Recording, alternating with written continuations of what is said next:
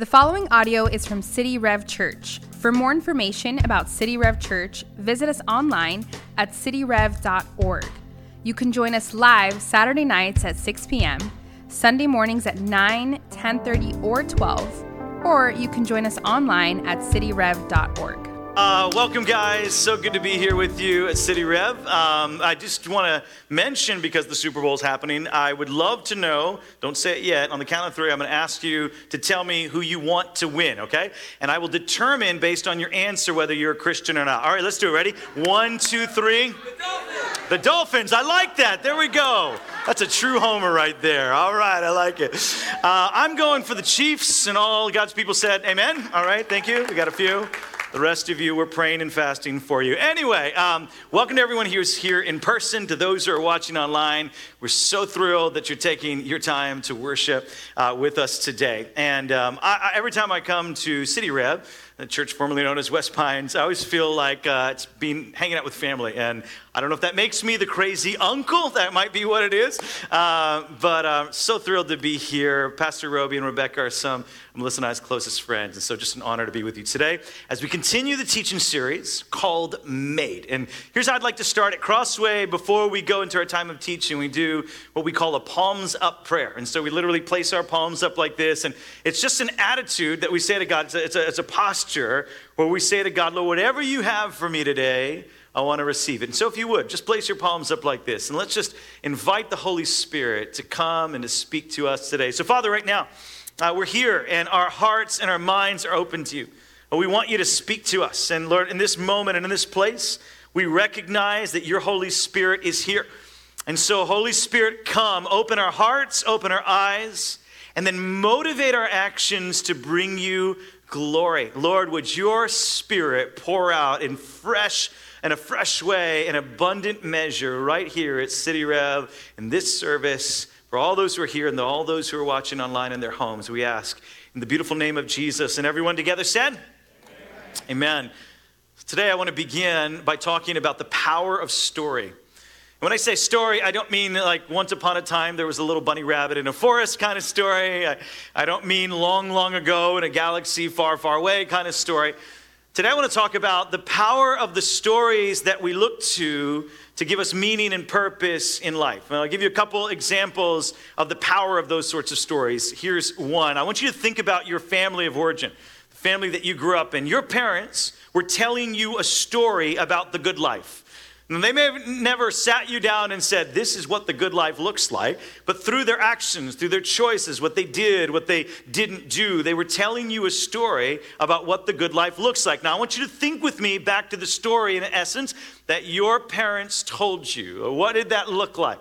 For some of you, the story that they told you about the good life looked like this. Get a good education and get a great job, and that equals the good life. Anybody have that kind of story told you? A few of you, right? At least 3 of you here this morning. For others of you, it was completely different. It was all about relationships. So relationship, family, and don't forget to call abuela. Did anybody have that story told to you as you were growing up? Yeah, there's these story scripts that we were given by our parents, and there's power in that because some of you who are adults right now heard those stories growing up and are literally still following along the story script that was given to you. That's the power in story. Let me give you another example.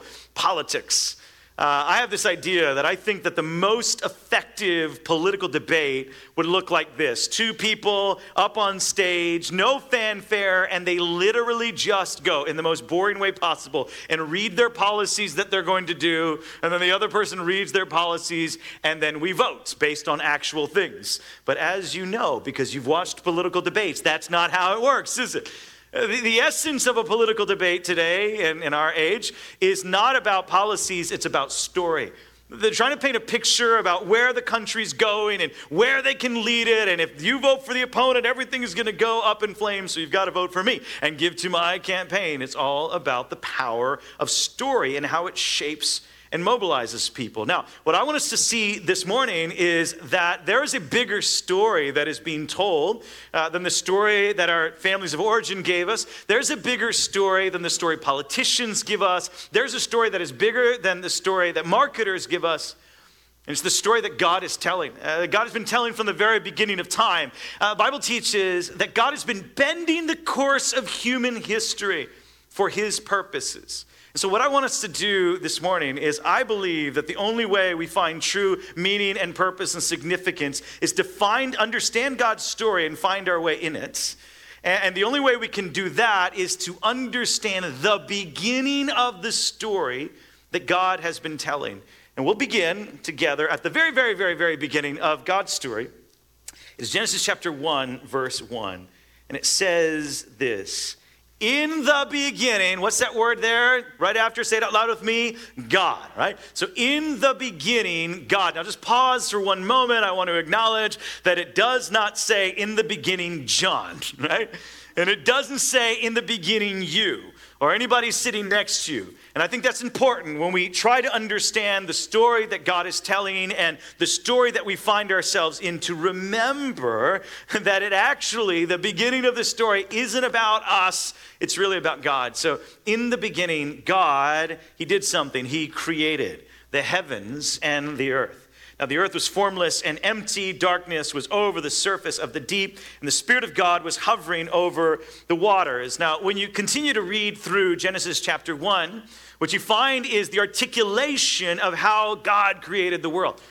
And as 21st century Americans, oftentimes the way we come to the text of Genesis chapter 1 is to read it through scientific eyes. And so often our primary questions after we read Genesis 1 are scientific questions. Well, it says 6 days. Were those 6 24-hour days? The Hebrew word for day is actually the word yom. Could that mean that this was longer, a day age? And how does the record of Genesis fit up with the fossil record and all those sorts of things? And we ask these sort of scientific questions. I don't think there's anything wrong with that. There's certainly a place for that.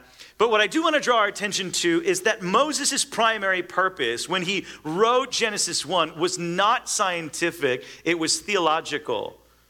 And he was trying to answer one of the most fundamental questions of the human existence. And it is this: who created everything and how did he do it?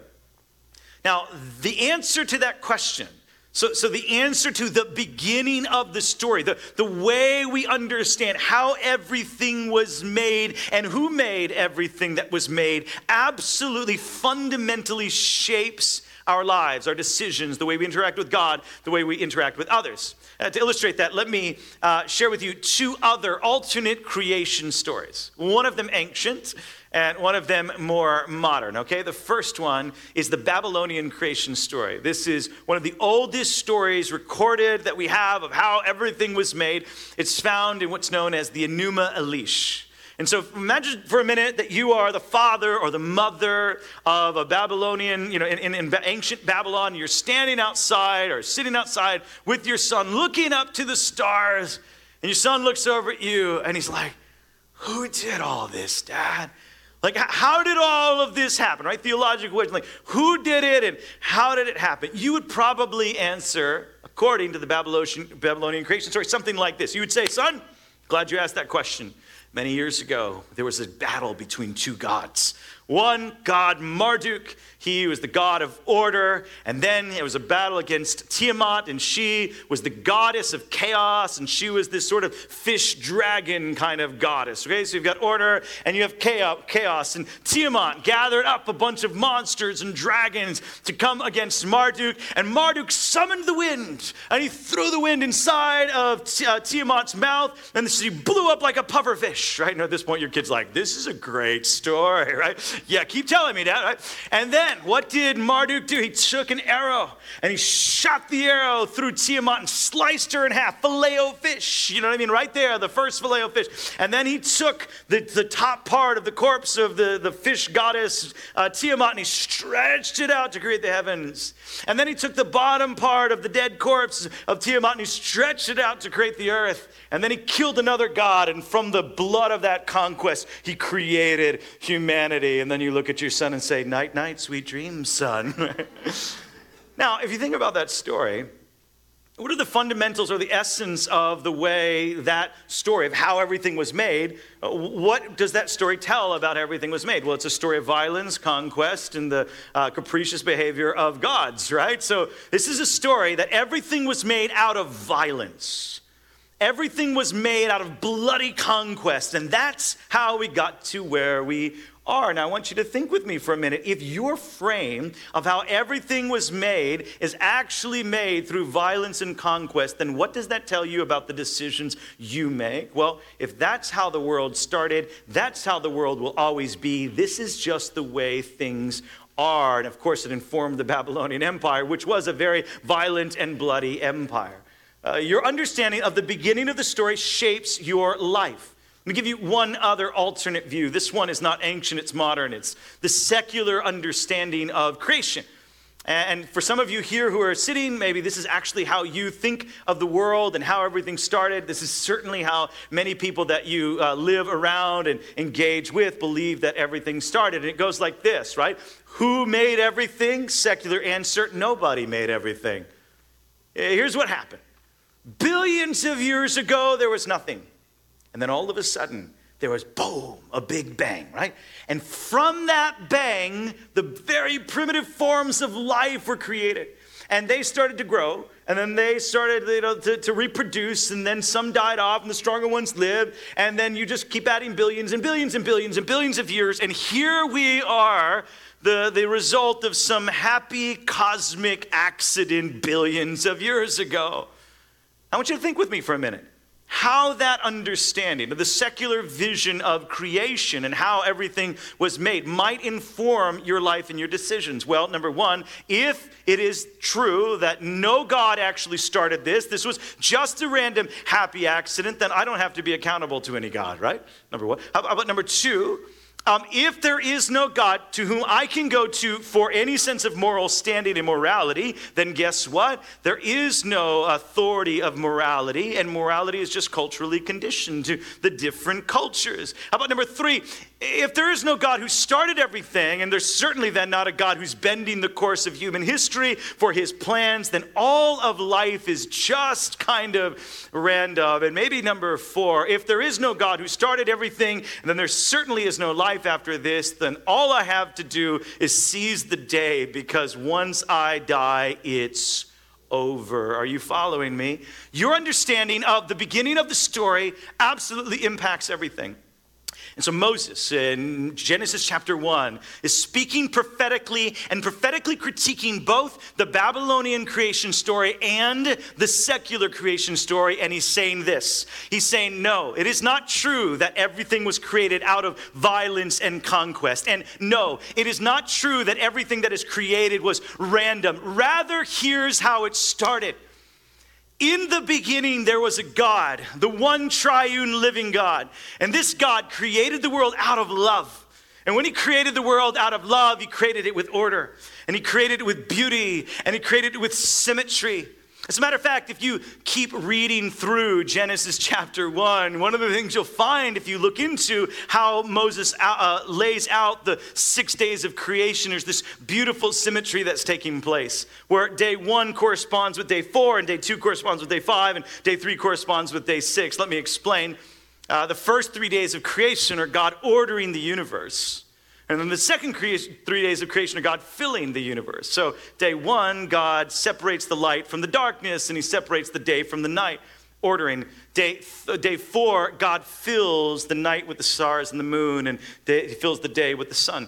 Day 2, God separates the water from the sky, and then day 5, God fills, that's his order, and then he fills the sky with birds of the air and the water with the fish and all that wildlife. And then day 3, God separates the water from the land. And then in day 6, God fills the land with all of the animals and then all of humanity. Here's Moses' point. This is anything but violence and conquest or anything random. Here's how everything was made that was made. There was the living God who created out of love and made everything with purpose and beauty and order. And here's what he says next. Every single thing that was created. Notice verse 3. And God said, let there be light. And there was light. And then God saw that the light was, what's that word? I want you to say it out loud with me. Let's say it together. He saw the light was good. He saw that the light was good. And he separated the light from the darkness. And God called the light day, and the darkness he called night. And there was evening and there was morning the first day. I love this, right? Because you have day one of creation, and God speaks, and he separates light from darkness. And then it's like God sits back and he's like, oh, that was good, right? Like that was really... Have you ever made anything and thought the same about something you created? I've recently started trying to get better at cooking. Up till about 18 months ago, the only thing I could cook was a peanut butter and jelly sandwich, right? That was basically my repertoire. I don't know what happened. I was 39, so I was hitting the 40 mark, and I thought, it's probably something I should learn how to do. So the last 2 Novembers and Thanksgiving, I have attempted to cook the family turkey, and we have all family over and everything. And this last year, I got a really sophisticated recipe from Ina Garten, all right? And I was feeling very sophisticated as I was doing it. I put a lot of time into it. A lot of prayer. Jesus, let this not burn. All right. I put all the herbs and the spices and stuff in it and everything. And then we pulled that out, and it looked incredible. And I cut it up and put it on the table. My mom took a bite of this Thanksgiving turkey. And my mom declared that this was the best Thanksgiving turkey she's ever had. No celebration, no clapping, no applause. Okay, there we go. I know what you're thinking. That was your mom, right? Moms say that. I get it, but I'll take what I can. And then after my mom ate it, and like she christened it, yes, the best that I've ever had, right? Then I took a bite, and I was so excited with all these hours. And I took a bite, and I tasted it, and then I just pushed myself back from the table, and I was like, it is good, right? Like, it is good. This is God, the satisfaction of creation. Day one, he's like, good. And then he keeps going. Day 3, and he's like, oh, good. And day 5, he's like, yeah, good. And then he gets to day 6 after creating humanity, and he's like, very good. I love it. So here's the thing. Moses is like, listen, we were not made, this universe wasn't made out of random things and violence and conquest and that kind of bloodshed. No, it was created by a loving God who blessed the creation and made everything good. And of course, the pinnacle of God's creation, he creates on the final day, on day 6. And I just want you to read real quickly with me about this in Genesis 1, verse 26. Then God said, let us make mankind in our, what's that word? Say it out loud with me. Image. All right, one more time, like you had some Cuban coffee before you came. In our image. There we go. In our image, in our likeness, so that we may rule over the fish in the sea and the birds in the sky, over the livestock and over all the wild animals and over all the creatures that move along the ground. So God created mankind in his own image. In the image of God, he created them, male and female. He created them. God blessed them and said to them, be fruitful and increase in number. Fill the earth and subdue it. Rule over the fish in the sea and the birds in the sky and over every living creature that moves on the ground. So God creates everything good. There's only one thing he created in his image, right? And that's us. So God created scallops and shrimp, and they were good, especially when they're grilled in the barbecue, right? But there's only one thing he created in his image, us, right? God created pomegranates and Pomeranians, and they're good. But there's only one thing he created in his image, and that's you, right? God created sequoia trees and melaleuca trees, and they are good. But there is only one thing created in his image, and that is you and I. And the point here that Moses is making through the Holy Spirit is there is a distinction between all of God's creation and humanity. There's something special about us. We're made in his image. Now, what does that mean, right? I know that throughout this series, that's actually been part of what we've been exploring, right? And to some degree, when you think about something being made in the image of God, it's like looking at a diamond and turning it slowly. And every time you turn it, you notice another depth of facet of beauty. And so there's a lot of ways to understand this. I want to share 2 today of what it means to be made in his image. And understanding this is the beginning of our story. And I want to take these from what someone in the ancient Near East might have felt, because Moses wrote this in the ancient Near East. So when someone in the ancient Near East had heard that we are made in the image of God, that wasn't really all that strange to them. And the reason why it wasn't strange to them is because kings at that time would often claim that I am the image of God, right? So they had a framework for this idea. And there were at least two things that they understood as a result of the idea that the kings were made in the image of God. One is that they realized that if the king was made in the image of God, he is very, very, very important, right? He has incredible amount of worth because there you are, just everyday average person, like we're just like normal, but he is made in the image of God. Wow. So it denotes this incredible worth and dignity and value, number one. Number two, as someone made in the image of God, and the kings would sort of lean into this, they represented God to the earth. And so they represented the purposes and the plans of God. They were the ones who had the authority to bring about God's plans. And so this was the framework that Moses was writing into. And so as Moses wrote Genesis 1, inspired by the Holy Spirit, what he's doing is he's critiquing all of that. And he's like, you guys got it wrong. You got a little bit of it right, but let me explain how it works. Number one, it is not only the king who is made in the image of God. Number two, when we talk about God, these kings are claim to be made in the image of false gods, but here's how it really works. Number one, there is a one true living God. In Genesis chapter 2, he calls him Yahweh Elohim. The one true living God created everything. And he didn't just create kings and rulers in his image. He created every single person in all of humanity in his image. And so that gives us two things that we need to understand. Here's the first one. As God's image bearer, you have tremendous worth and value. Let me say that again. As God's image bearer, you have tremendous worth and value. Can you imagine how disruptive it must have been in the ancient Near East? When to a people who thought, I'm just normal and everyday, but that guy's made in the image of God. And then Moses says, you don't understand. You are made in the image of God. It's not just him who's special. You're special. It's not just him who has worth. You have worth. Can you imagine how revolutionary that idea must have been? Like, whoa, wait, you're saying that I'm as important as the king? And Moses is like, yes. Not because of you, but because of the one whose image you have been made in. Now, we don't have royalty and kings today in the United States. What we do have is our 21st century corollary, which are celebrities, right? They are royalty. But think about how we think about celebrities, how we talk about celebrities. I mean, we act as if they are not human, right? I cannot believe that you are that good at football, or that you are that good at acting, or you are that beautiful, or you're that amazing songwriter. And we treat celebrities as if they are above us, right? If we're standing in line waiting to get in a restaurant and a celebrity walks in and gets ushered in right away, we kind of expect it, of course. I mean, they are so special, right? And Genesis 1 is like, come on, man. They're not any more special than you. You've been made in the image of Yahweh Elohim, right? You have been made in the image of God, which means this, and I want you to hear this, is that your worth and value is not contingent on secondary factors. What does that mean? Let me explain.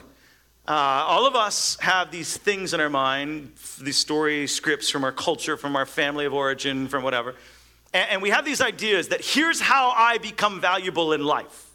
Think about it, right? So some of you right now, if we were to be really honest, there are certain benchmarks that you think, I will be valuable if, fill in the blank. I have worth and value if. Some of you, I have worth and value if I make this amount of money. I'll have true worth and value if I get married.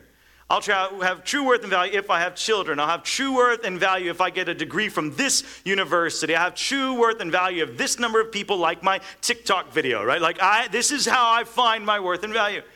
And in other words, my worth and value is contingent on some sort of secondary factor. And the Bible pushes way against that and says, absolutely not. Your worth and value is not contingent on any secondary factors. That you, in yourself, right now, as you are, have incredible, tremendous worth and value in God's eyes. So if you are rich or you are poor, equally valuable in God's eyes. If you're black, white, brown, any shade in between, equally valuable in God's eyes. If you have a degree from Harvard or you have a degree from the School of Hard Knocks, equally valuable in God's eyes. No matter your relationship status, no matter what you've done in the past, no matter what your future plans are, equally valuable in the eyes of God.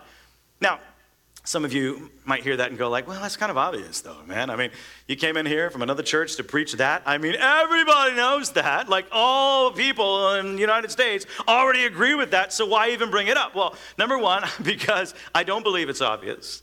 And if you're sitting here right now and you feel like it's obvious, it is because you live in a Western culture that has been influenced by sort of Judeo-Christian thinking about the beginning of the story.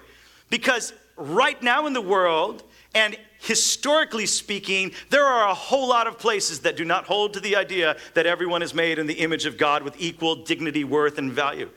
Think about the influence of Hinduism on places like India, where you have the caste system. And so you're the top of the system, the Brahmins, then you go all the way down the four big castes. And then underneath that is a group called the Dalits. And the Dalits is about 200 million. They are literally under the caste system. They don't fully belong to the caste system. Some people believe that the Dalits, the person's value, if they are a Dalit, they have less value than a cow. Some people believe that if you are a Brahmin and someone passes by who's a Dalit and their shadow touches you, then you need to do ritual religious cleansing because you have become unclean simply by their shadow. My point is that's a very different story. It's a very different story of who we are, how we're made, and people's dignity. And Christianity tells a different story. And it's not just that. You can go all the way through ancient times. How about the Roman Empire? This is the place in which Christianity took root, okay? And the Roman Empire, they did not have this idea that every person has inherent dignity, worth, and value. They weren't running off the same story script at all, right? And so they had things like the Colosseums. Anyone here ever visited the Roman Colosseums? Yeah, a bunch of you. We just want, sometimes we go as tourists like, wow, this is so cool. And we forget like what happened in the Colosseums. Imagine being in Dolphin Stadium. It's packed out. 50,000 people or however many Dolphin Stadium holds. And the main event is not a football game. It is people down on the field slaughtering each other. That's what was happening in the Colosseums, right? So imagine you're there. You got your hot dog, your soda, you got your friends packed through. Everyone's got, masks on, I guess, right? So you're there, right? And you look down and there's like gladiators just chopping, hacking people up. And they bring in poor people, they kill them. They bring in conquered people, kill them. And then at various times, this happened in the Roman Empire, they would bring in Christians, and they would then put them in the middle, and then they would take lions and release the lions. Imagine you're in a crowd of people, 50,000 people, watching Christians get dismembered limb by limb because of the lions, and you're like, yes, I'm so glad I came to the Colosseum today. I mean, that's almost shocking to us. You know why it's shocking to us? Because we have a different story that not everybody has had. This is also why in Roman times it was so common infanticide and what was known as exposure. That if you had a child that was the wrong gender, or you had a child that had some physical issues, that they would actually put them to death or then sometimes lay them on the dung heap just to die. How could that be? Because your understanding of how we are made radically shapes everything you do. So why do we as Christians, this is important for City Rev, this is important for Crossway Church, why do we as Christians open our homes to children in foster care who've been removed from their family because of abuse, abandonment, or neglect? Why do we do that? Because we have this fundamental belief about the beginning of the story, that all of us have been made in the image of God, and every child matters, and so we bring them into our home and care for them as our own because they are made in the image of God. Oh, why do we as Christians stand up and speak about issues of injustice in the world even when it doesn't affect us personally? Because we have this fundamental belief about the beginning of the story that all of us have been made in the image of God. And so when somebody is experiencing injustice, we step in to speak into that situation. Oh, why do we as Christians care for the poor? Because we have a fundamental belief that every person, regardless of pocketbook, has been made in the image of God and is worthy of dignity, value, and respect. And so we lean into that. Do you understand, City Rev? This is who we are. Like, this is what it means to be a Christian, and the beginning of our story. How we understand how we were made shapes so much of our life. So the first thing is God's image bearer, yes, right? You've got to understand you have inherent dignity, worth, and value. Here's the second and last thing. As God's image bearer, you represent him and his purposes to the world. So the first one is that you understand, just you, right now, have value and worth. The second one is about activity. Meaning, as God's image bearer, there's an activity that you're called to. You represent God and his purposes to the world. The kings would say, I represent the God, right, and his purposes, so do everything that I say. But Moses comes alongside, and he's like, wrong God, number one. That's a false God. And number two, all of us are called to represent God's purposes in the world. Listen to how N.T. Wright, theologian N.T. Wright, says this. I think it's so beautiful what he says about us being made in the image of God. He says, God made humans so that he could look after his world through this particular creature, that creature being us. His intention was to bring his creation forward from its beginnings to be the glorious place he always intended, and to do so through who? This human family being us, right? Those image bearers. That is one part of what it means to be in the image of God. God is not an object in the world, but he wanted from the first to be present and active in his world. So he created humans to be the means and the mode of that presence and that activity. And in other words, what N.T. Wright is saying is that God created us in his image, not just so that we would know that we are valuable, yes, but that we would take that and then we would be on God's plan and agenda. That we would walk around the world understanding that we're here for a purpose, to bring about, to cultivate the world, to fully realize the glorious plan that God originally had. Now, my dad and I used to have this theological debate. It's probably not a good idea to debate your dad theologically because he usually wins. And so I had this debate with my dad, and I would say that when God created the world, he created everything perfect. And Dad would say, no, that's not true. He created everything good, not perfect. And then he said this, and we went back and forth. And he said, listen, here's the thing. To say that God created everything perfect is to say that there's no room for improvement.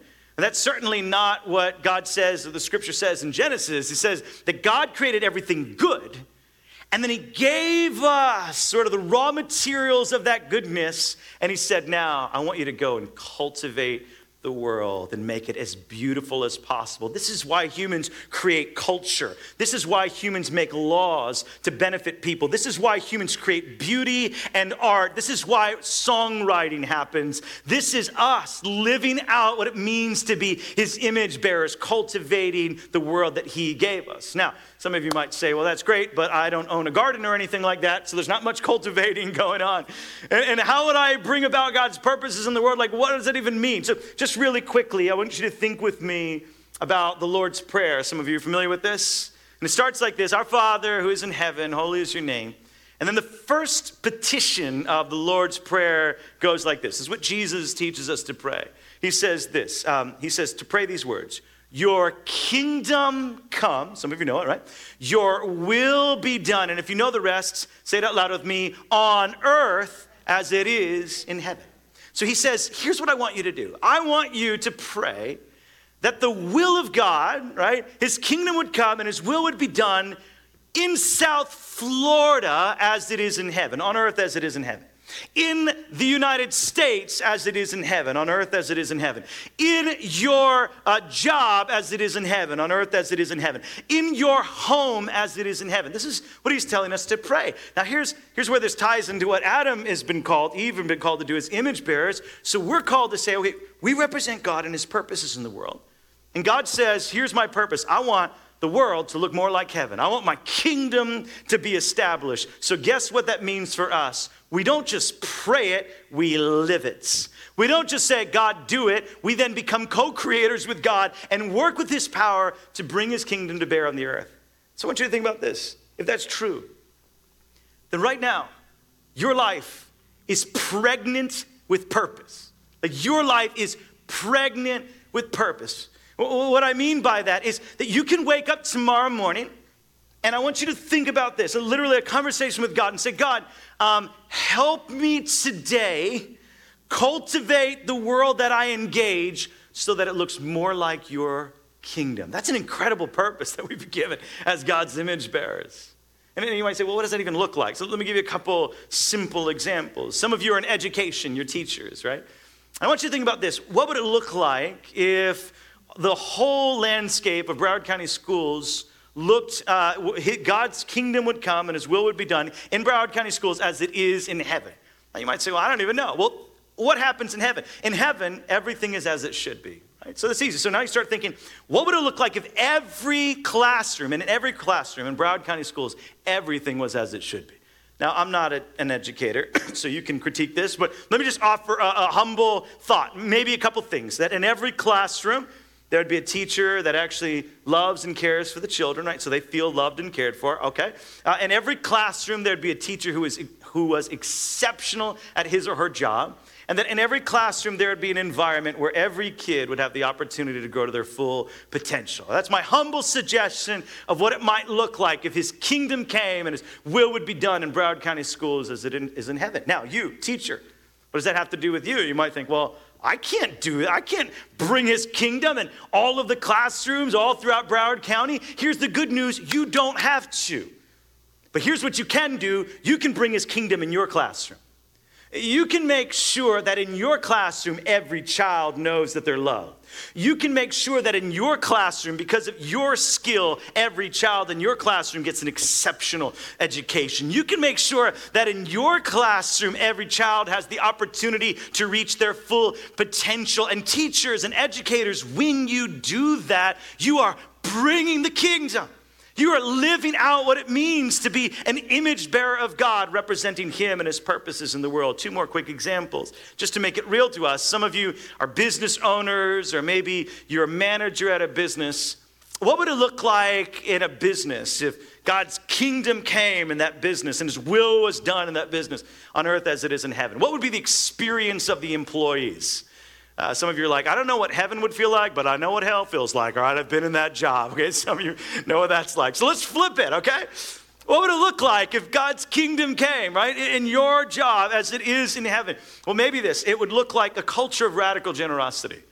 That there would be, that those in leadership would be generous with their praise and their words. That those in leadership would be generous with the opportunity of it for advancement and skill acquisition. That those in leadership would be generous with finances. Some of you are like, yeah, that sounds like heaven. I want that job. If you're offering, I got it, right? Now here's the deal, managers. Here's the deal, business owners. You can't fix everything in South Florida. But you have the ability as God's image bearer, right?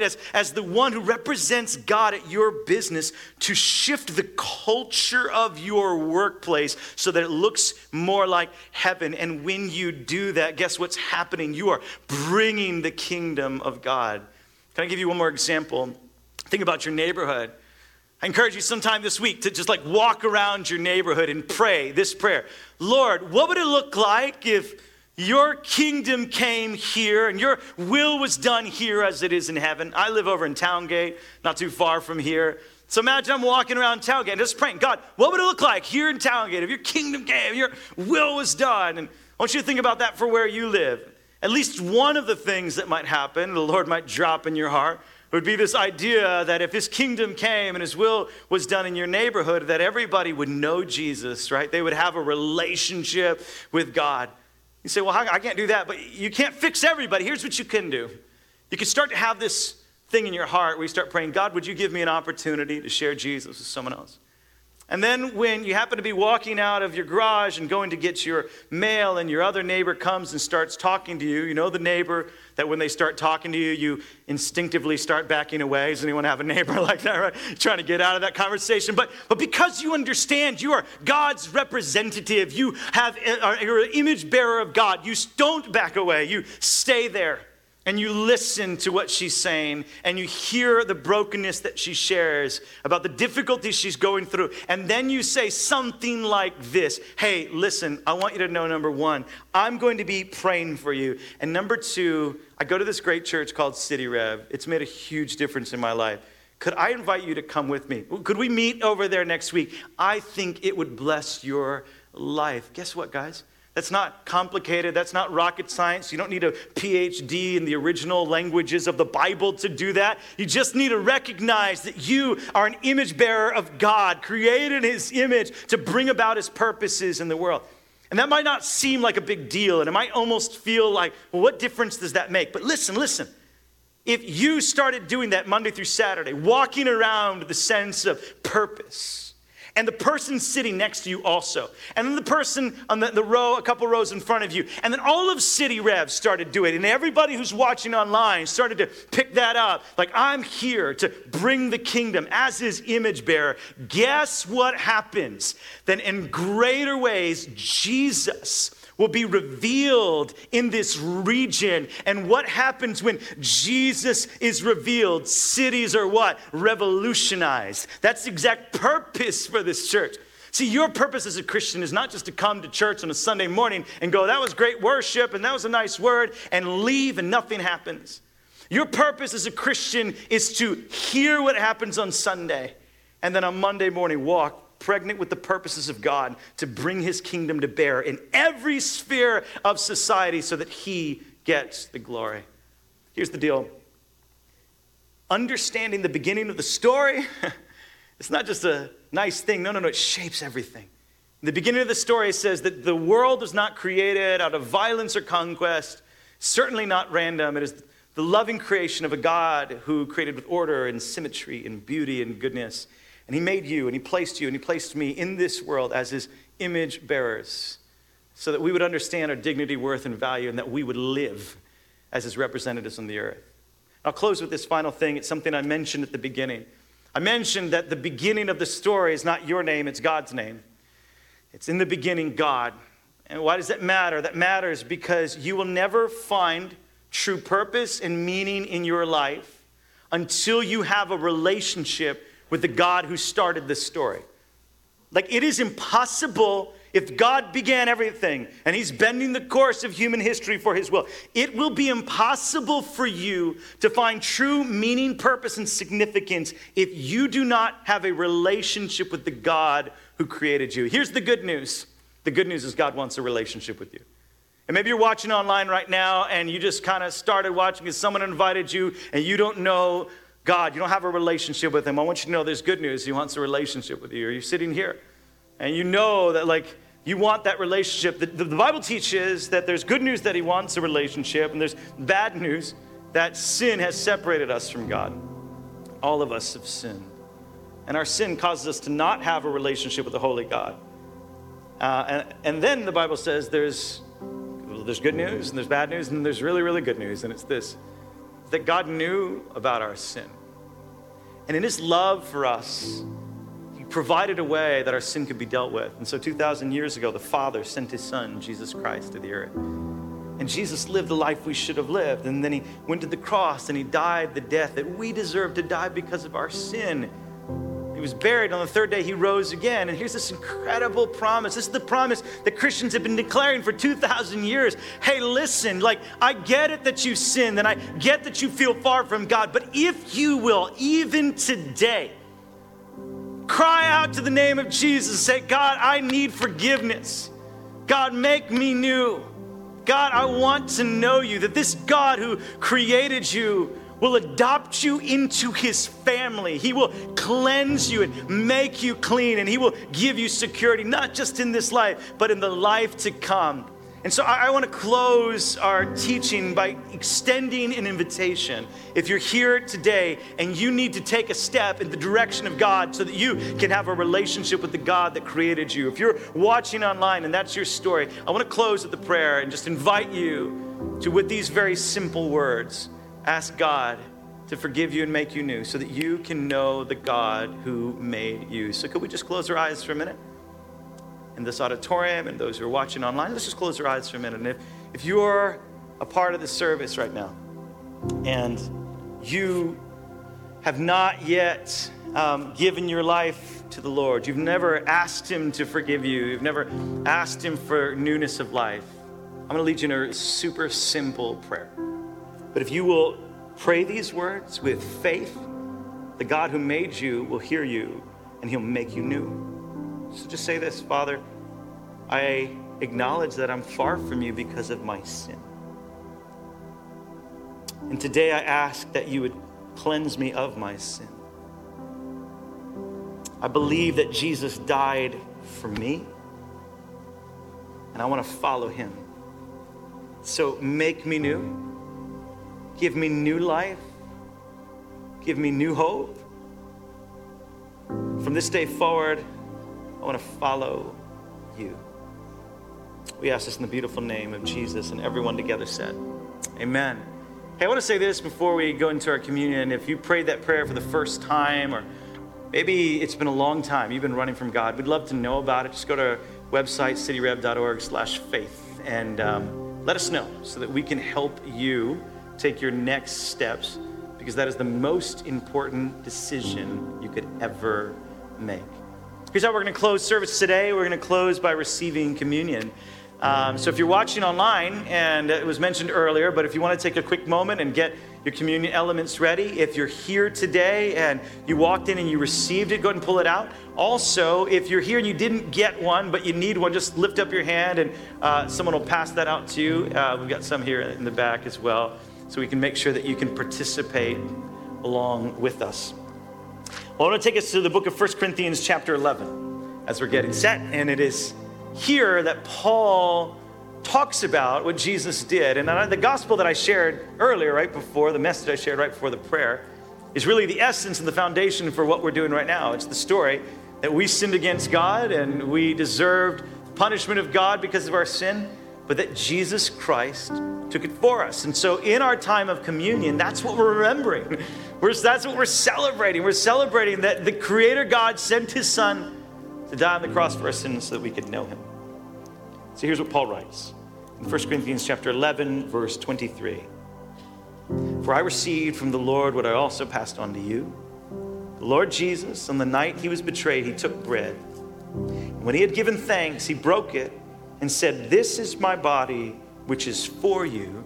Do this in remembrance of me." Would you now take the bread that is in and just take it in remembrance of the body of Christ that was shed for you on the cross. Continues and says, in the same way, after supper, He took the cup, saying, "This cup is the new covenant in my blood. Do this whenever you drink it in remembrance of me. For whenever you eat this bread and drink this cup, you proclaim the Lord's death until He comes." Now we take the cup, we drink the cup, remembering the blood of Jesus that was shed for us and for our sins.